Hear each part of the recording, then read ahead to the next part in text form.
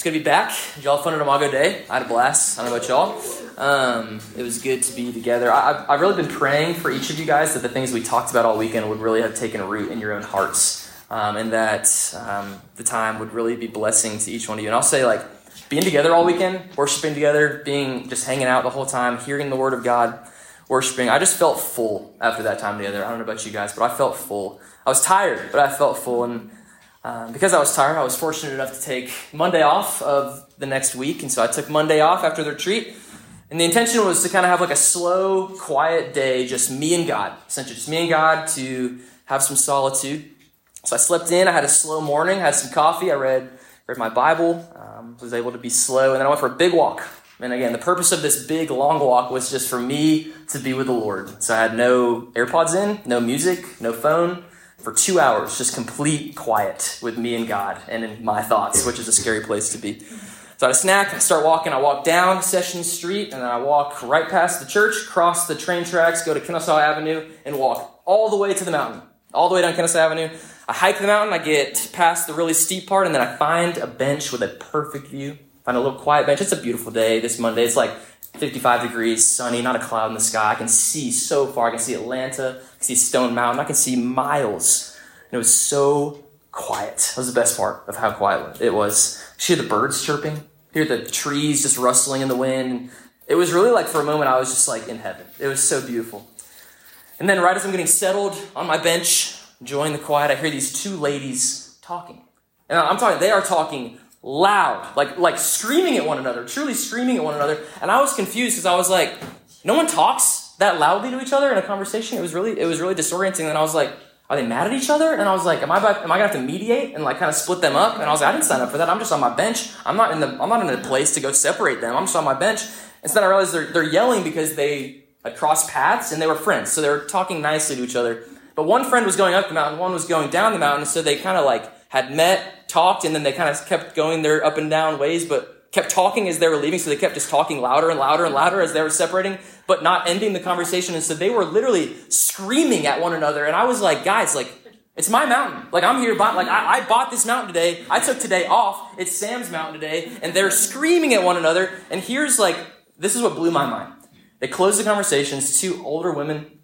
They look at one another screaming, and they say these words, "The peace of the Lord be with you." And I was like, who talks like that? First of all, I was like, the Apostle Paul talks like that in Ephesians, but I was like, who just shouts at one another, "The peace of the Lord be with you"? I was so confused, and then I was sitting there, and I was like, what a beautiful thing to say to somebody. As strange sounding as it might be, I was like, what a beautiful thing to say. These two women who had been friends probably for a long time, "The peace of the Lord be with you." And I was just like, I was blown away. I was so confused. But then I was like, that's kind of exactly what Ephesians 2 is actually about. Is Paul saying, hey, the peace of the Lord be with you. So a couple weeks ago, we talked about the first 10 verses of Ephesians 2, which is all about, hey, you were born dead in sin and you were made alive in Christ. That's the whole point of Ephesians 2, 1 through 10, is you are peaceful with God now because of the blood of Jesus and nothing else. And now tonight, we're going to see another form of being reconciled to one another. Not to necessarily, obviously, reconciled to God vertically, but this passage tonight, verses 11 through 22 that Ellie just read, that we are reconciled to each other. So this passage is all about, because we are reconciled to God, we are now horizontally reconciled to one another, regardless of skin color, socioeconomic status, political party, school, whatever it is. In Christ, we are all one because of his blood. And so, like these women said to one another, we can have peace with one another regardless of our backgrounds. So that's what our text tonight is all about. So with that in mind, again, let's read verses 11 through 13 again. Therefore, remember that at one time you, Gentiles in the flesh, called the uncircumcision by what is called the circumcision, which is made in the flesh by hands. Remember that you were at that time separated from Christ, alienated from the commonwealth of Israel, and strangers to the covenants of promise, having no hope and without God in the world. But now, in Christ Jesus, you who were once far off have been brought near by the blood of Christ. So point number one is this: our growth in Christ is fueled by a constant remembering of what Christ has done for us. Our growth in Christ is fueled by a constant remembering of what Christ has done for us. Every week at Redeemer, you've noticed every single week, Sunday morning, Sunday night, everything we do is the same ultimate message, because it's what we believe the message of the Bible is. That we are more broken than we originally thought, more messy, more dirty things going on, and a lot more sinful than we wish we'd admit. But in that state, in Christ, we are more loved than we could even dare to dream. And the reason we say this each week is because our faith is driven forward as we remember that truth about us. So my first question for us tonight to wrestle with is just, if you were to look at all the thoughts you have in a given day, if you were to take inventory and kind of list all the thoughts you have out in a single day, what would some of the things, what would show up? If you're anything like me, if I were to take inventory of Sam's thoughts for a day, it would probably be a lot of anxious thoughts, right? A lot of self-doubt, maybe some loneliness, some I should be better thoughts. Maybe there's probably some good thoughts in there, right? Filled in. But probably our brains are just full of a lot of negative things. Anxious thinking, again, worried thinking, doubtful thinking, shame thinking. And the hard part is that we don't really have a lot of control over our thoughts. I don't know if you've kind of noticed that. Random thoughts just pop in your head all day long. They just pop in, pop out, and then you keep moving. It happens all day. And if you're anything like me, my brain can be an exhausting place by the end of the day. And the reason is because no one's meaner to me than me. No one is harder on Sam than Sam is. No one talks more negatively to me than me. And I don't know if you relate to that. Thoughts come into my head all day. Thoughts like, Sam, you should have done this. Sam, you shouldn't have done that. Sam, you know those people don't really like you. Sam, you should be a better husband, a better pastor. Sam, you should read your Bible more. All these thoughts of, Sam, you should do this. And Paul knows this. Paul gets it. Because Paul was a human. He had experiences like this, and Paul knew that the Ephesians knew it. That our minds can run wild, and in the midst of that, forgetting what is most true about us. Every Wednesday, the 11th and 12th grade guys and Ben and I, we meet at Marietta Perks at 6:30 for Bible study. And we got there this past Wednesday. We're all tired, get some coffee, and we open up to Revelation chapter 2, which is what we've been studying. And Christ in Revelation 2 is speaking specifically to 7 different churches in the ancient world. Each of them have some good things. Each of them have some issues to address. And Christ is addressing them. And one of the 7 churches is the Ephesian church, which is the church that we're reading in this book. And so here's what Christ in Revelation says to the Ephesian church. This is Revelation 2, 1-4. To the angel of the church in Ephesus write, the words of him who holds the 7 stars in his right hand, who walks among the 7 golden lampstands, Christ. That's what it's describing. This is what Christ says to them. I know your works, Ephesians, your toil and your patient endurance, and how you cannot bear with those who are evil, but have tested those who call themselves apostles and are not, and found them to be false. I know that you are enduring patiently and bearing up for my name's sake, and you have not grown weary. Good things. But, verse 4, but I have this against you, that you have abandoned the love you had at first. The Revelation was written about 30 years after the book of Ephesians. And here's what Christ is saying to the Ephesian church. You do the right things. You know the right things. You got your religious checklist in order. But he says you've abandoned your love. You've lost your love. You do the right things. You have the right checklist. But he's saying the deep love you had for me at first, he says you've abandoned it. The church that once had a deep passion and excitement for Christ and his mission is now just doing it operationally without a heart for it. And this is a great temptation for you and for me. To show up to church, to do all the right things, to avoid all the wrong things, but for our hearts to be cold in the midst of that, isn't it? And the thing is, if our relationship is filled with a lot of religious duties and checklists, our faith will grow cold. But if our relationship with Christ is one of deep, abiding, soul-level love, it will flourish. And so Paul's first word here in our passage, again, is remember.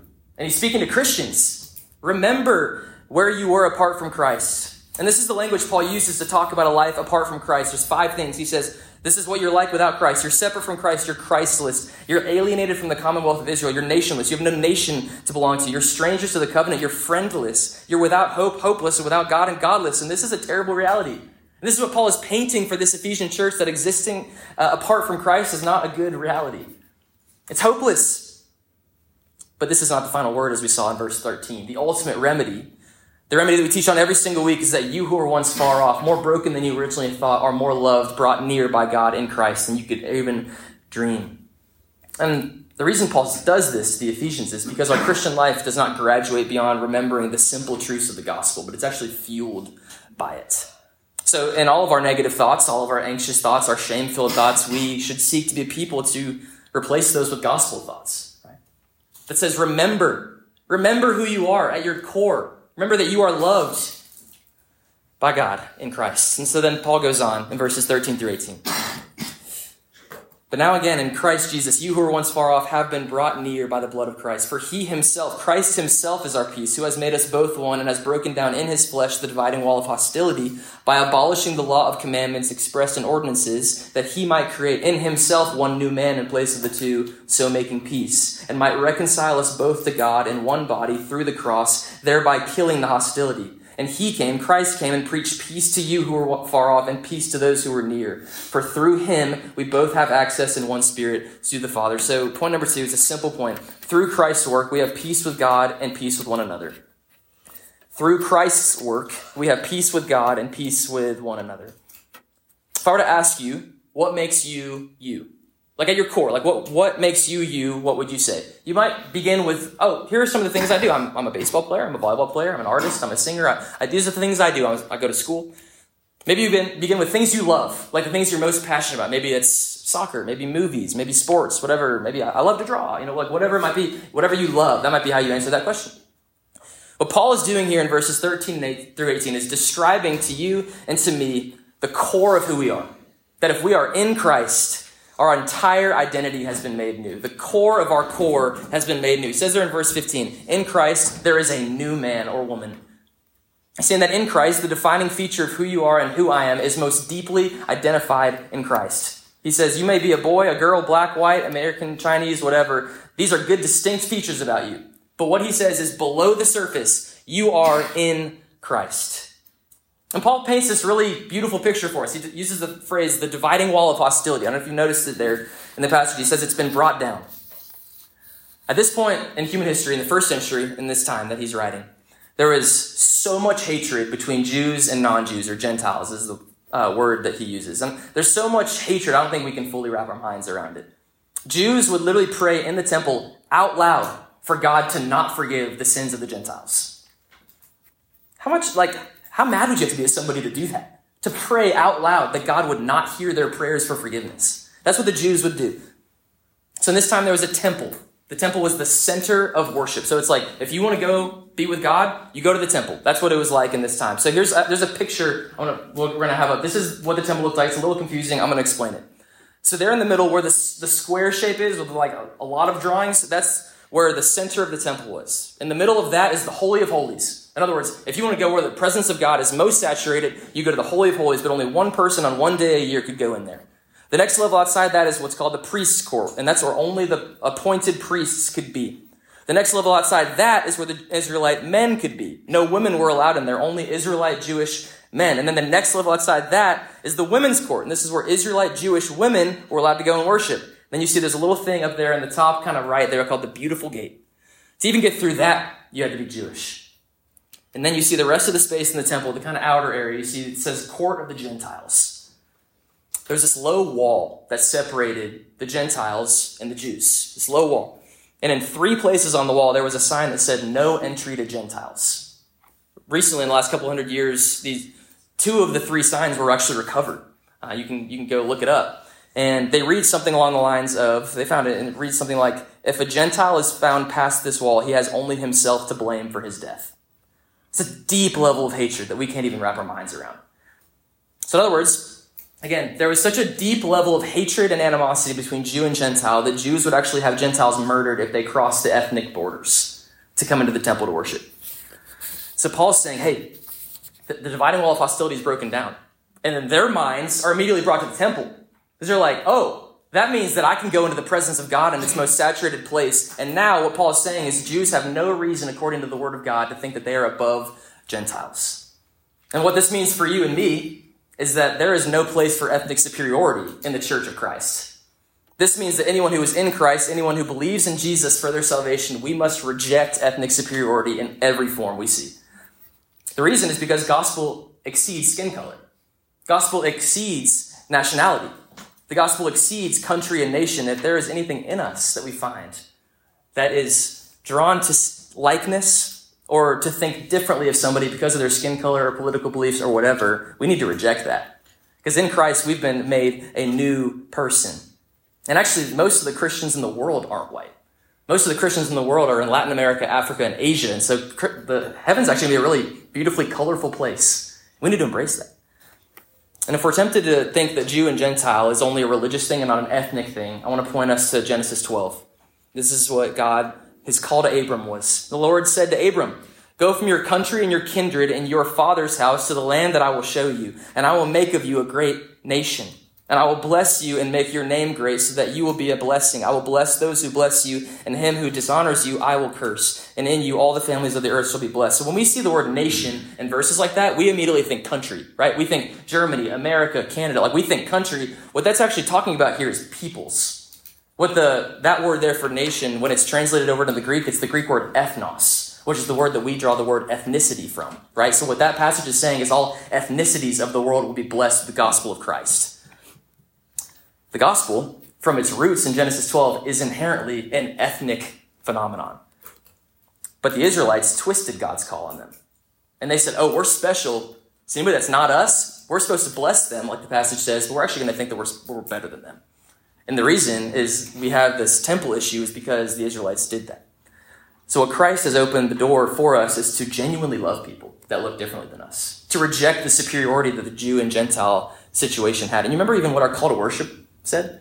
That in the new heavens and new earth, people from every tribe, tongue, and nation will bow the knee to Jesus. That's the picture that we have. So just a couple questions for us to ponder. Who are the people in our lives that we find the hardest to love? Maybe they look like us, maybe they don't look like us, maybe they think like us, maybe they don't. But who are the people that we find in us maybe the most hatred for? Another question is, do we find within us an inclination to look down on people that look or think differently than us? Because it's maybe within most of us, and we need to face that with the gospel. Because the gospel would invite us to be free to set that before Christ and find forgiveness and freedom from.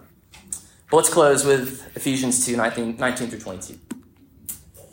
"So then, you are no longer strangers and aliens, but you are fellow citizens with the saints and members of the household of God, built on the foundation of the apostles and prophets, Christ Jesus himself being the cornerstone, in whom the whole structure being joined together grows into a holy temple in the Lord. In him you also are being built together into a dwelling place for God by the Spirit." So point number 3, and then we're going to close. I'll be quick. Point number 3, in Christ we are brought into the fullness of God's blessing for us. In Christ we are brought into the fullness of God's blessing for us. To the Gentile that hears this passage, they would be absolutely blown away by this. They think, no, only the priest gets the most of God. And what Paul is saying is you have full access to the Father, 100% unhindered. That's earth-shattering. Do you notice the progression that Paul gives here? He goes from kingdom to household to temple. So he says, he kind of does it like this. You're no longer strangers and aliens. You're actually given full citizenship with God. And then he goes deeper. Household. You are members of the household, which means you are invited in the front door to eat at the table. And then you're no longer rejected from the inner parts of the temple, Gentile. You're made into a temple for God to dwell. It's one thing to welcome somebody into a country. It's another thing to open your front door and invite them to eat a meal with you. And it's even another thing to give that person a royal and spiritual privilege, isn't it? The deep progression that he gets to is ultimately getting this big point. In Christ, we have access to everything we could ever need. We have access to everything we could ever need. We've been given citizenship. God has said, "Come into my house and eat with me." And then we've given a level of royalty. So much so that God would say, "You are the temple." Not only is just this temple this place for the Jews to go and they can be with me in the fullest form. He's saying, you're the temple, which means you yourself have full access whenever, wherever. That's why the woman at the well was so blown away. She's like, we go to Jerusalem to worship, and God says, no, it's in spirit and in truth that you worship because these walls have been broken down. So just a couple of questions I've been meditating on in my own heart this week, some things for you to be pondering as well. So here's 3 questions for us to think about tonight and this week. Number 1, where am I trying to find purpose, meaning, or blessing outside of what I've been given in Christ? Number 2, what are some negative thoughts I can replace with gospel thoughts? And then 3, what sort of freedom can I step into knowing my ultimate citizenship is with God in heaven? We'll leave that on the screen for a few seconds for y'all to look at those. But I'm going to pray for us. Father, thank you for your gospel. Thank you that in Christ we have the full forgiveness and freedom and love and belonging that our souls could ever need. Lord, we recognize that there is a lot of sin within our hearts. We are drawn, even in ourselves, to think more low of people that look and think differently than us. And Lord, we confess that, and we're grateful that in Christ we're actually free to find forgiveness for that. We're free to not get canceled for that. Because in Christ, all are messy, but all are forgiven. And so, Lord, we just confess and say we We need to grow. We need to turn from things within us. And we're grateful that we find a full love in you in that. Lord, I'm grateful for this time we get to share. Thank you for your word. Thank you that it always speaks to us. Thank you for the new life that we find in you. That we were once far off. We are Gentiles. The gospel is in Marietta, Georgia, because these walls have been brought down. So Lord, I pray for our own hearts, that we would all grow more deeply rested in your love for us. Pray this all in Jesus' name. Amen.